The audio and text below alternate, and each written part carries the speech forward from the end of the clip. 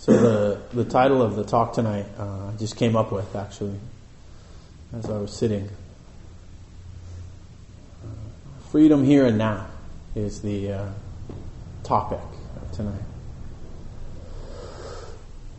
What I've been reflecting on for the last few weeks, and it's interesting because I actually reflected on the same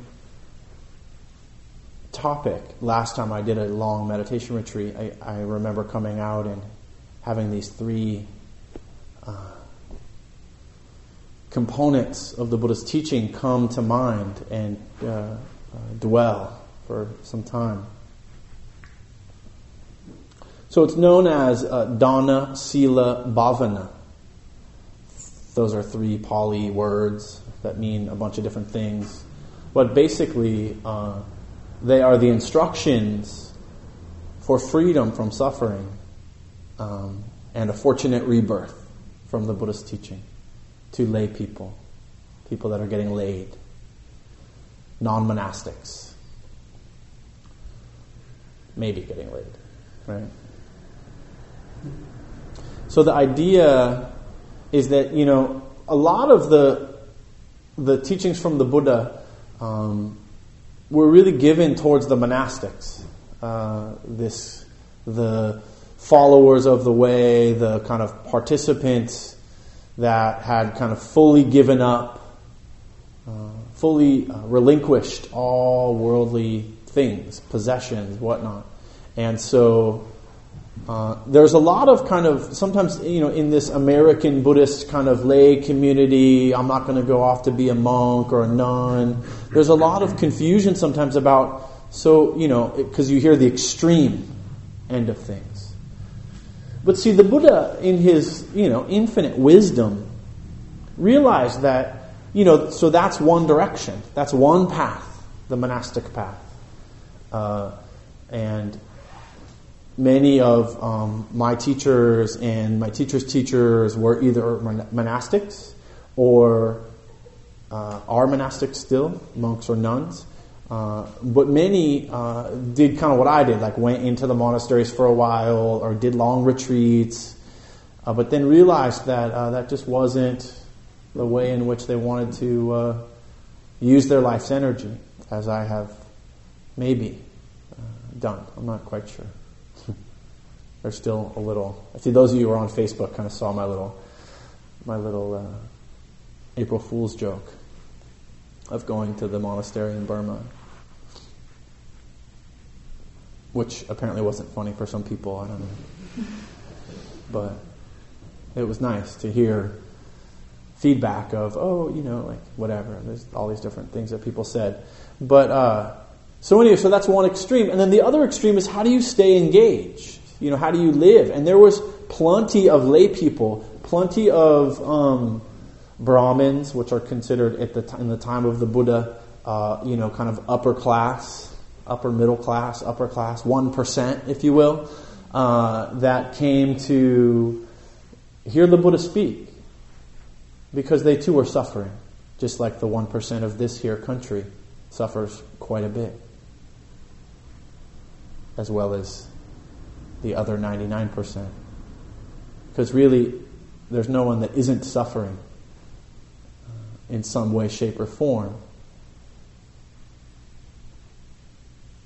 And if that's the case, then what is this whole Buddhist thing all about? What is the Buddhist teaching really pointing to when they say there's a freedom from suffering? Doesn't mean that life's going to be peachy, blissful. No. We suffer to the degree that we cling to wanting to not suffer. That's the reality. Clinging is really the key. So the Buddha talked about, so if you're a monastic, you got these 227 rules that you need to follow, and if you're a female monastic, actually 331 rules. And the reason why there's more for women is actually because the women monastics came up with some rules that were specific to them, that wasn't imposed upon them. That's a huge misunderstanding in the world of kind of feminist understanding. So that actually isn't what went down. Not to say that there isn't some patriarchal stuff going down within Buddhism. There's quite a bit. And some of that is starting to break down these days, actually, as there's been some fully ordained female bhikkhunis, is what they're called, fully ordained monks, nuns. But anyway, so there's that. There's this clear difference, and the Buddha gave different teachings to different groups. But a lot of what you often hear, all you even hear me talk about, is really a combination of the two. Because everything that a monk can do, we can also do. It's just going to be a lot harder. Monk or nun. Just so you know. We're taking the path of most resistance by staying fully engaged in the world and driving cars and having jobs and being in relationships and thinking about marriage and children and all of the ways in which we suffer. So this is the path that we choose. And so the Buddha was really clear. You can suffer less and even come to an end of suffering, even as a lay person. Or, if you really want to think about it on a multi-life scheme, that this life, this one physical life force, isn't the end-all, be-all, that there actually is something after and there was something before, then what we're also doing in these particular practices is creating the conditions for future fortunate rebirth. Which, I will break down it's really kind of completely in the future. And for now, it's really, let's just focus on the here and now. Because that's really what the Buddha was all about, here and now. He actually, most of the time, didn't even talk about rebirth. He would say it's important, maybe, to think from a karmic perspective that what's happening to you now came from the past. And what's going to happen to you in the future depends on the now. So live now. Deal with now. Fully. Pleasant, unpleasant, or neutral. And you will have a fortunate rebirth. And that rebirth could mean your next incarnation. In other words, when you're old. Or 10 minutes from now. Or 8 years from now, if you think about the biological kind of reproduction of the cells in our body. It's about every 8 years. So from the rebirth experience, we actually are being reborn completely different physiological form every 8 years. We're shedding our skin, our hair, our nails, right? I mean, what lasts? Our brain shrinks. Our cells replace. So this is maybe more helpful way to look at rebirth versus whether you're going to be, reborn as a snake or an insect or a heavenly realm where you're floating around in a blissful state but still suffering and not being free. That this fortunate rebirth is what's called the human rebirth. Because here we have an intellect and choice and the ability to suffer and the ability to end suffering.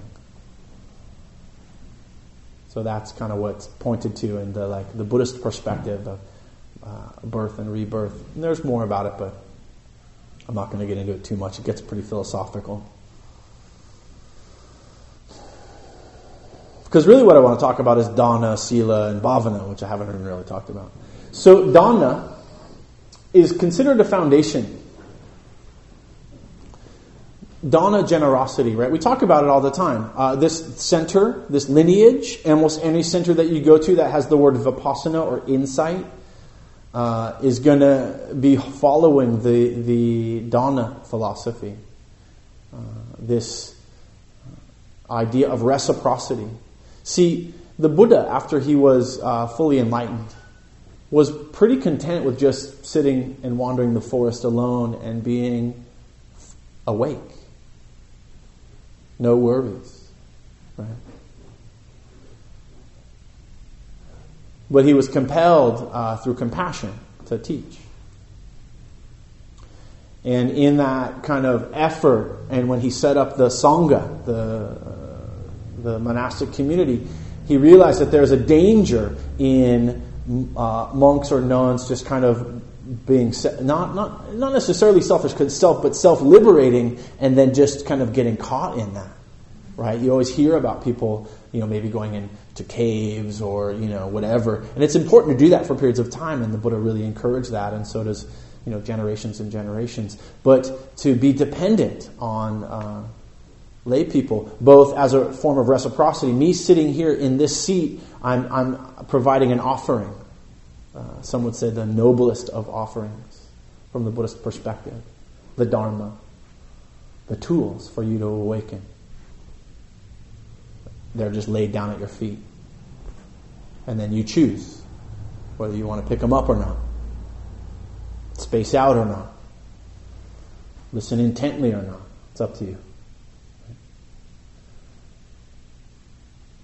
So, and then in reciprocity, the baskets, this center asks that people help to keep it going so that it's going to be sustainable, right? This is the whole idea. The Buddha was the first sustainable living person, the first ecologist, the first environmentalist, the first feminist, some would say.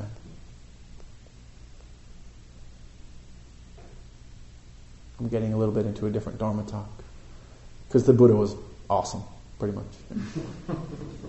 So he established this idea of reciprocity where generosity being the foundation, because what is generosity? Generosity is the loosening of the grip of our identity, of the I, the me, mine, which causes so much suffering, and which in this particular country, in the Western world, and now even in the Southeast Asian and Asian global South, is becoming more and more. The globalization of consumerism is just, growing and growing, right? This idea of me and mine, and I want. More is better. The new shiny thing. So the Buddha, and I've heard, I haven't been to this Burning Man situation, and I heard it's actually a little bit out of control at this point, actually. It's gotten a little consumerist and greedy. But the foundation was generosity, was Dhamma, which was beautiful. So generosity, I wanted to reflect a little bit on generosity from the Buddhist perspective. This idea of giving, it inclines the mind toward this freedom from attachment, right? And inclining the mind is like when you have a big cruise liner and you want to change direction. I actually was just sailing on the bay over this weekend, which was amazing, a little scary, but amazing. And because my buddy was like only been out sailing 3 times, and I was like, yeah, okay, let's go, because whatever. Just live once, right? Or twice, or whatever. Enjoy. It was fun. But the idea is that you can't just turn, right? Like in a car or on a bike or a motorcycle. You can't just turn. That you have to actually veer.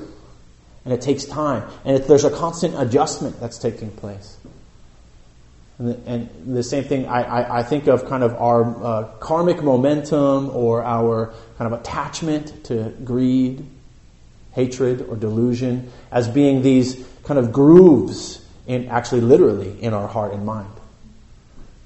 And that it takes time to incline, specifically, neurologically, pathway-wise. It takes time to actually cause the neurons to fire differently, to begin to change our perspective, our way of viewing things. So this is kind of inclining towards the good, inclining towards generosity. So there's a few ways that we can do that, right? The Buddha kind of talked about giving for the sake of giving, instead of giving for the obligation, which happens a lot, like giving I don't know, because it's a birthday or because it's Christmas, and then there's all this consumerist kind of needing, wanting, and I've been, caught up in that in years, and then I've gone the full other direction and been like, I don't want any gifts, I'm not going to give you any gifts, I love you, you love, my parents and, my siblings and stuff, and then they're like, what? Like, but this is what we do for Christmas, and so then I was like, okay, so that was actually me being greedy. Because I was like, I'm not going to participate in your consumerist deal that actually makes you feel, the illusion of happiness, right? Gratification. And so there was greed in me holding back. But so I started to just give. So then I giving for the sake of giving without expectation. So then I started to do this whole thing where, I was just with my family today, so I'm probably reflecting on this. But giving for the idea of like, okay, I'm going to give gifts to you, but I don't want gifts from you, right? And for a year or two, actually, my parents they're okay, cool, that's cool. They were really happy about that. They didn't have to go shopping. They didn't have to, and it was actually a win-win because I didn't have to get these weird gifts they didn't really want, and like strange scarves, and so. It was a win-win for a while. But then this other piece came up around actually I was actually interrupting their ability to feel the joy and lightheartedness of giving. Because that's the other piece. Is so often we give and there's either an expectation of receiving or there is a discounting. Like I'm very guilty of this even today. I'll give a gift and have it be totally anonymous. Like leave it on someone's doorstep or whatever, or just like leave something and walk away and not see their face, not just like. And I don't know. Sometimes I think it's noble. Sometimes I'm just embarrassed. I don't know. But there's actually there's greed in that too, because it's stopping the reciprocity. And so in Asia and in Southeast Asia and Thailand and India, they make a really big deal about gifts, even the littlest things. It happens here too in different places and different cultures and whatnot. But I just was really aware of it there, and I'll have a few examples. And then also on this long retreat that I was on, so like there was a few times where maybe someone that I didn't even know, actually hadn't even really talked to, that just was sitting in this retreat with, would leave like a little flower on my pillow, and I would like be bawling. I was crying. It was so beautiful, like just totally open of like, wow, that was so generous for that person. Whatever was going on in their mind, maybe could sense that my energy, I was, angry that day or whatever, having a hard time or, whatever, not even knowing them, would just kind of do that kind of thing, right?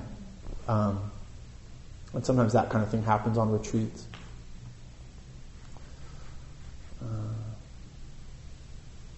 So this generosity is actually a huge teaching.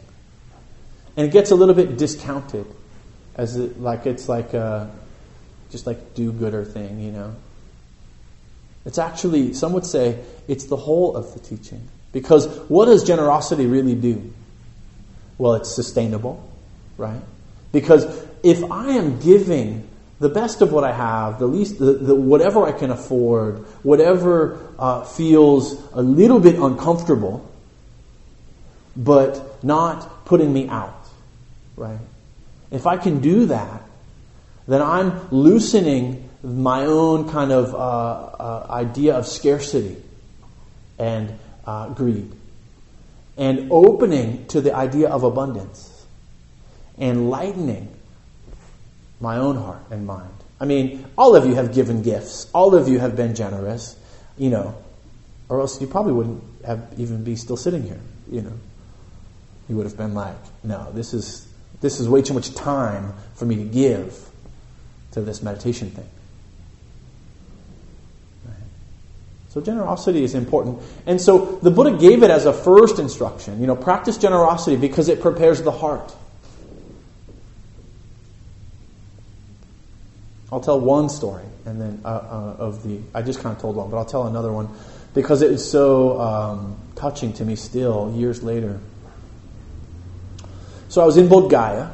Bodh Gaya is the birthplace of Buddhism, basically, where the Buddha became fully awakened, sat under the Bodhi tree. It's a very kind of touristy place, and there's all these monasteries there, right?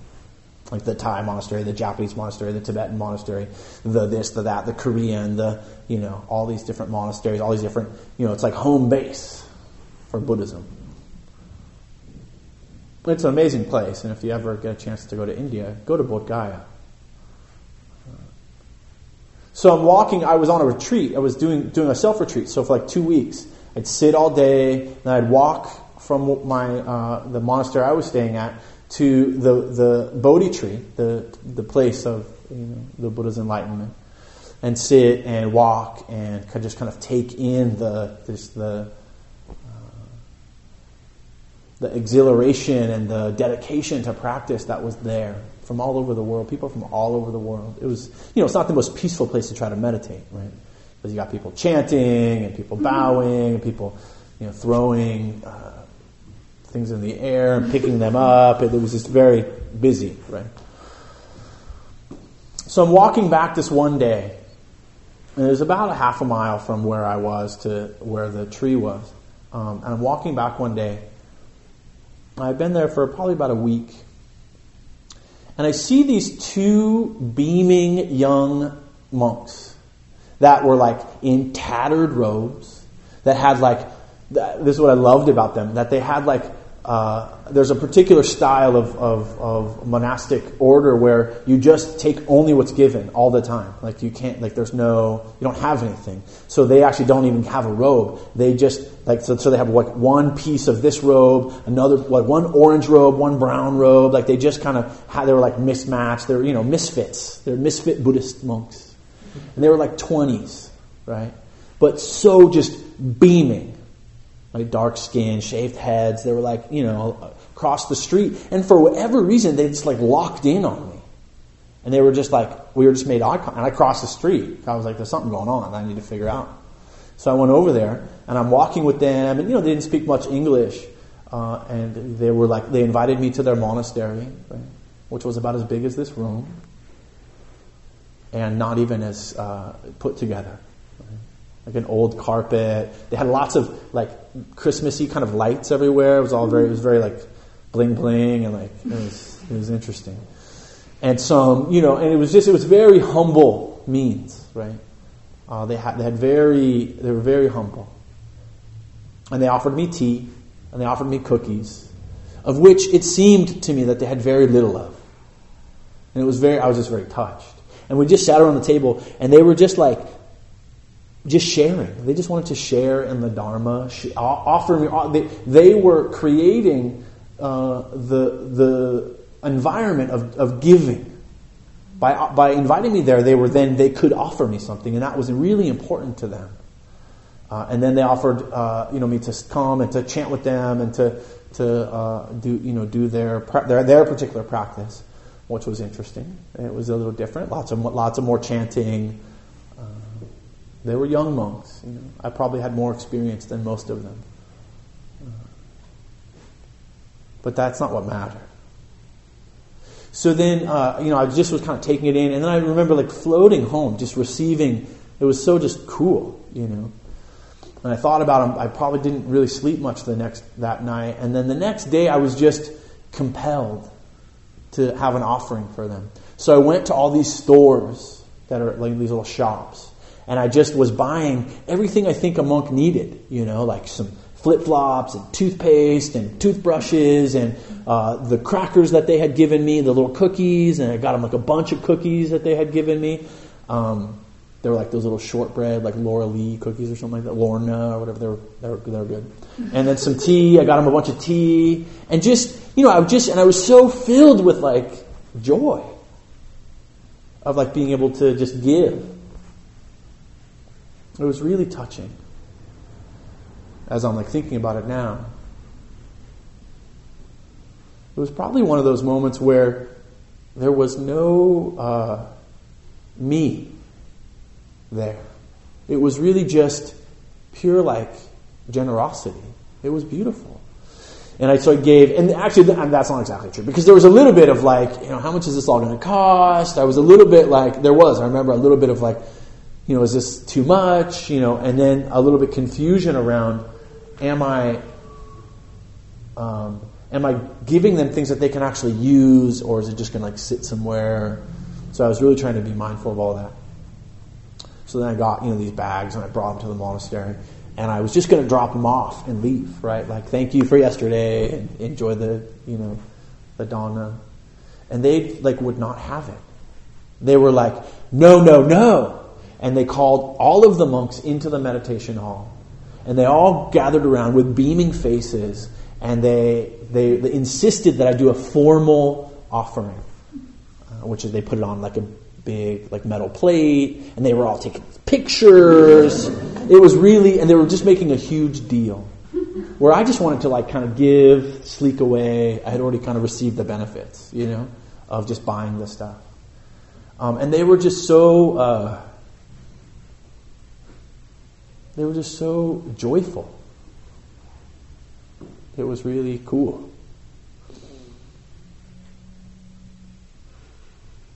It's a foundational practice. Maybe the most important. Because if you really think about it, and this is what I love about Buddhism, is that one aspect can be the full path to liberation. Right? One, generosity. Practice generosity every day, every time you can, whatever. There's tons of opportunities. And and it doesn't mean, that you got to go and write a big check and, it just means, can you be kind to somebody? Can you be generous with your time? I don't give, I didn't give money to every leper I came across or every child beggar that I came across, which there was hundreds, thousands. You can't, right? That's overwhelming. But when you give with an open heart. That's kind of what the Buddha was pointing to. And the more you give, notice the freedom that may come from it. So when we have these baskets out here, they're not because, they are on one level. Without your donations, actually this place will not be here. We've actually been on, because we live in America and, this building isn't free and these lights, they don't just pay for themselves, right? This cost money, that cost money. Those chairs you're sitting in, actually those were donated. So those were given as an act of generosity. These Zafu cushions, $75 each, right? So things cost in this world. So it's really about a gift economy. But that's an opportunity for you to free your own heart and mind from greed. Because we'll probably get along without you. Probably. But that's really what that's about. And I really thought I should give it some air. Because people actually, in my position as a Dharma teacher, there's a little bit of apprehension about talking about generosity, talking about dana, because it feels like we're begging. And I want you to know I'm not begging at all. It's your karma, not mine. That I give freely. And it's work. It is. I was reflecting on this this last retreat that I was on. I said to one of the teachers towards the end of the retreat, I was like, I don't think I've put as much effort into anything in my entire life than Buddhism, than this practice of liberating my heart and mind. And then I thought a little bit later, maybe recovery, but probably not, actually. Maybe they're, pretty even. Because I had to put a lot of effort into recovery in the beginning, but I also had to in the beginning is tough with meditation. It's hard to stick with it. So this is some of my thoughts about generosity, right? Dhamma.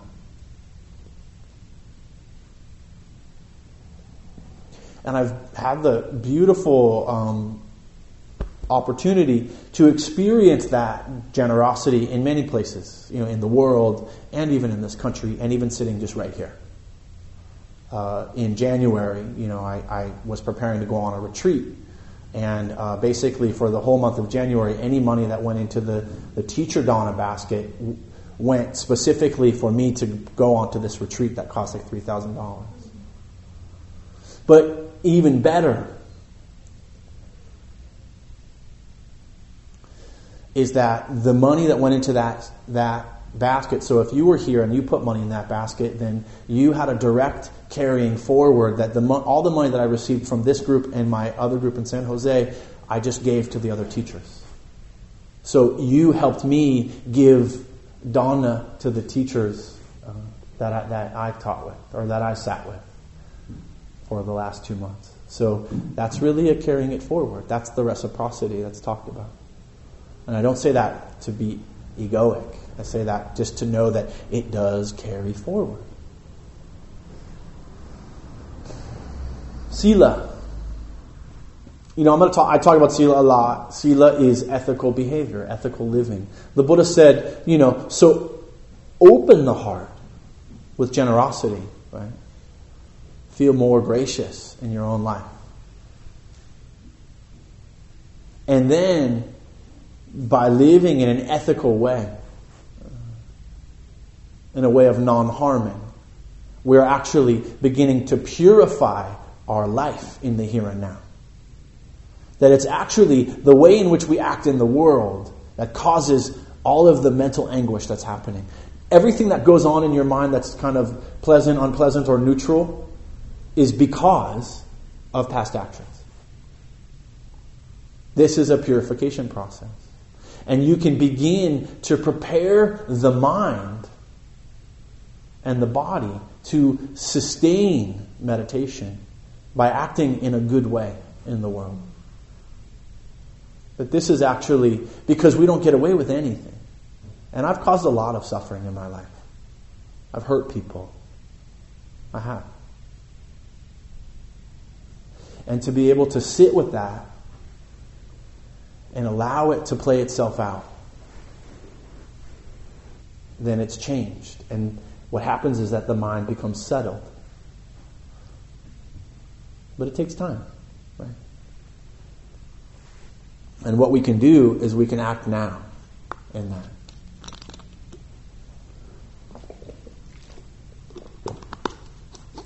And actually, Sila, ethical living, is an act of generosity.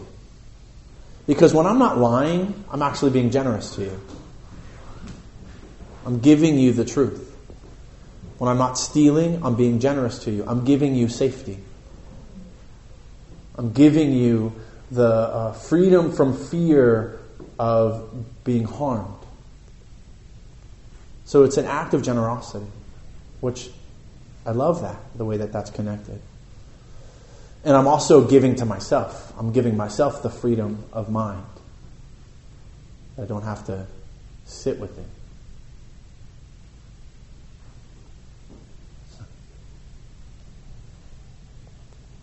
So, taking refuge, setting clear intention, skillful actions. This is what we're talking about. So freedom, freedom from killing, being skillful with our sexuality, our sexual intentions and actions. I like to actually use the word wise. Skillful, wise, both helpful. Some of the ways you hear it is right, or I can't remember. There's another kind of punitive, kind of Catholic word, Gregorian or whatever. Whatever the language was when they were first translating the Buddhist teachings, they were kind of old English and they had some very negative kind of connotations. So being wise with intoxicants, being wise with our actions, being wise with our sexual energy, being wise with our words. My friend Noah was teaching both in San Jose and San Francisco over this past weekend, and he was talking about how he's going to be sitting in this retreat with Jack Kornfield and all these like bigwig teachers for, in a couple weeks, and he was given he gives one Dharma talk because there's so many teachers for 8 or 10 nights. Everyone gives one Dharma talk, and he was given wise speech. And he was like, how do you talk about what? First of all, it's funny. It's just karmic because he swears more than I do, and he's very kind of disgruntled. Be another way to irreverent, which is actually what has been appealing to me about him, because I'm that way too. But he was given that assignment, which I thought was pretty wise of Jack to give him the assignment to give a Dharma talk on wise speech. I'd like to listen to it. He actually gave a bit of a talk the other day. So the point is that, these precepts, they're clear cut. There's no ifs, ands, and buts. It's like this. If you cause harm to yourself or others, there will be repercussions. To the degree in which you can choose not to cause harm is to the degree that you will suffer less. Period. There's no magic wands. There's no dunking your head in a blessed pool of water that's going to take that away. It's up to you. It's up to me. It's up to us. That's just the way it goes. It's clear cut. The Buddha he didn't mix words about this. It's humane. The precepts are humane both to the person who observes them and to the people that are affected by his or her actions. So it's like the act of generosity, like I was saying, right? It's just just a good way to be in the world.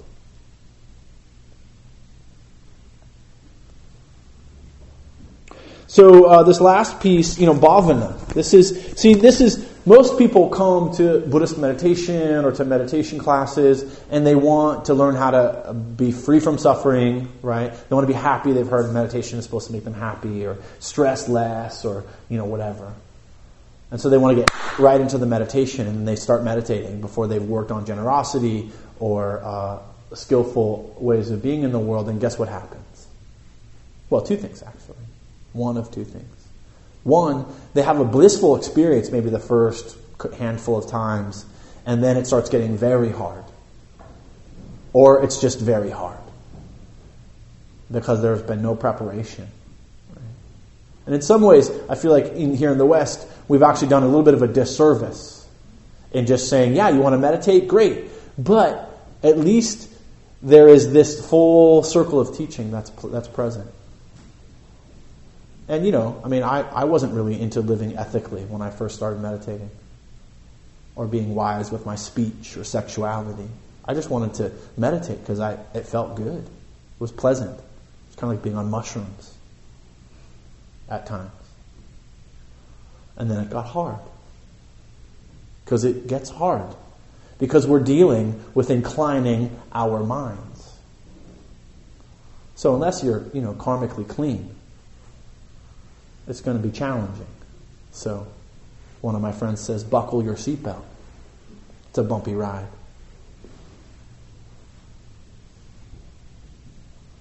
So this bhavana really means development, right? Development of mind. It's shorthand for the development of skillful qualities in the mind. Bhavana is a type of karma. So in the yogic tradition, there's this idea of karma, and that we're actually working through that karma actually means, or kamma actually means the work to be done. That's actually what it means. And sometimes it really means work, like getting out there, doing the work. And sometimes it means sitting and burning off our negative karmic momentum by not reacting to it in the way that we always have and learning to do it in a different way. Sorry, guys. That's what this is about. And like I talked about last week, that if you actually can do that there is this way in which you can touch what that bliss is about. It's true. Last week I talked about luminous is the mind, brightly shining. This is true. The mind is luminous, brightly shining. When it's free from the attachments that visit it, which is our karma, our karmic momentum, our negative, unskillful habits of mind that we have been building and building and building and reacting to and reacting to and reacting to. But it's up to you, right? So to just take it a little bit further, I won't get into too much more. I have a couple more pages on the bhavana, but I won't do that to you. But I will read this this weighty utterance of the Buddha. This is the beginning of the Satipatthana Sutta. Satipatthana is the four foundations of mindfulness. So basically, ultimately, the practice that we do here. This is the Buddha's words of what this practice will give you. This is the only way, practitioners, for the purification of beings, for the overcoming of sorrow and lamentation, for the destruction of pain and grief, for reaching the right path, meaning liberation, for the attainment of nibbana, freedom from suffering, namely the four foundations of mindfulness. This is the only way, which is cultivate the mind, developing generosity and ethical living, ethical behavior. There's another one. I'll just read this other quote.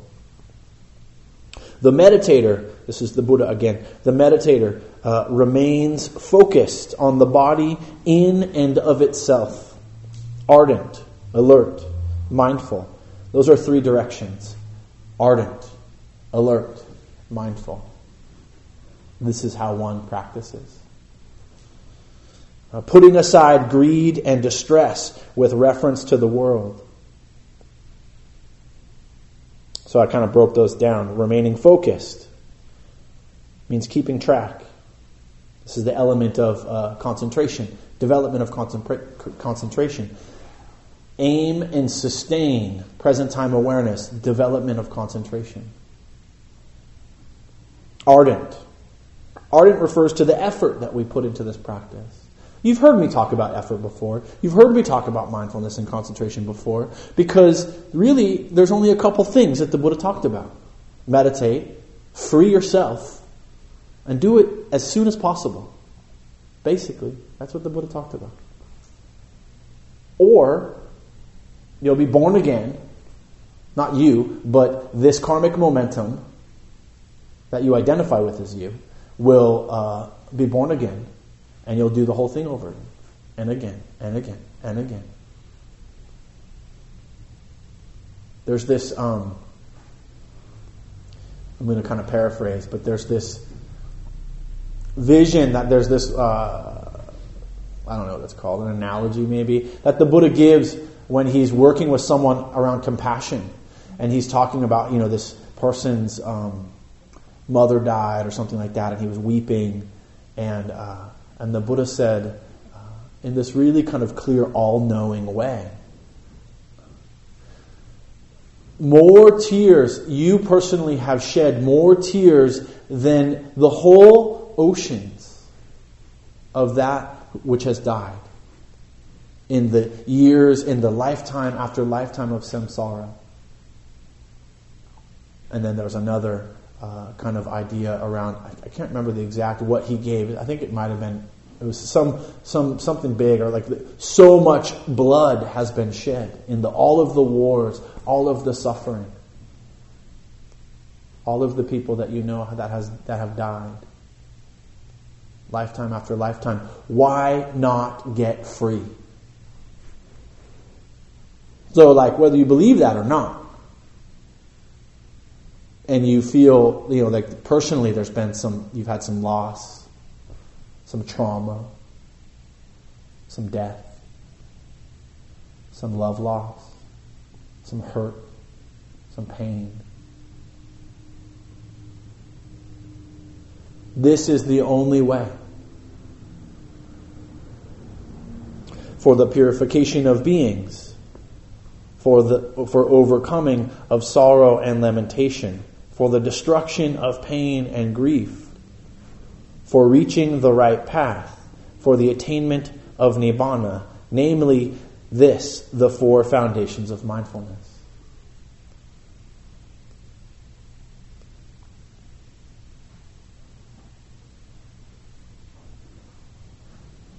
This is not a passive practice. People like to accuse us of being passive and selfish.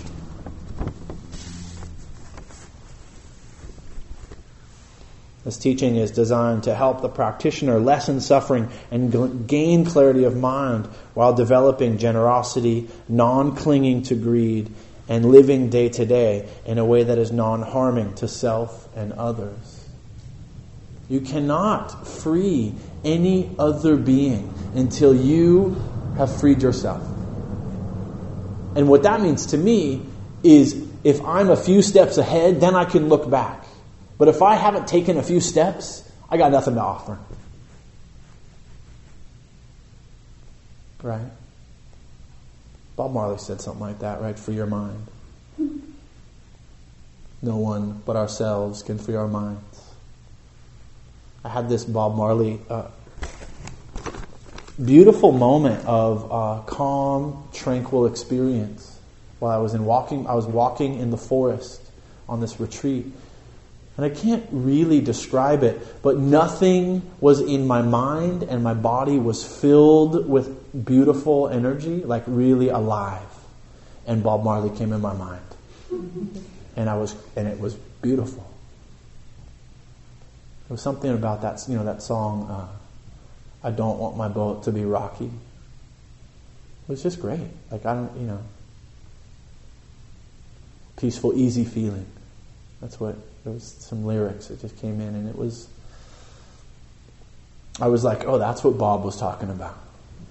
It was cool. Okay. I think that's enough for now.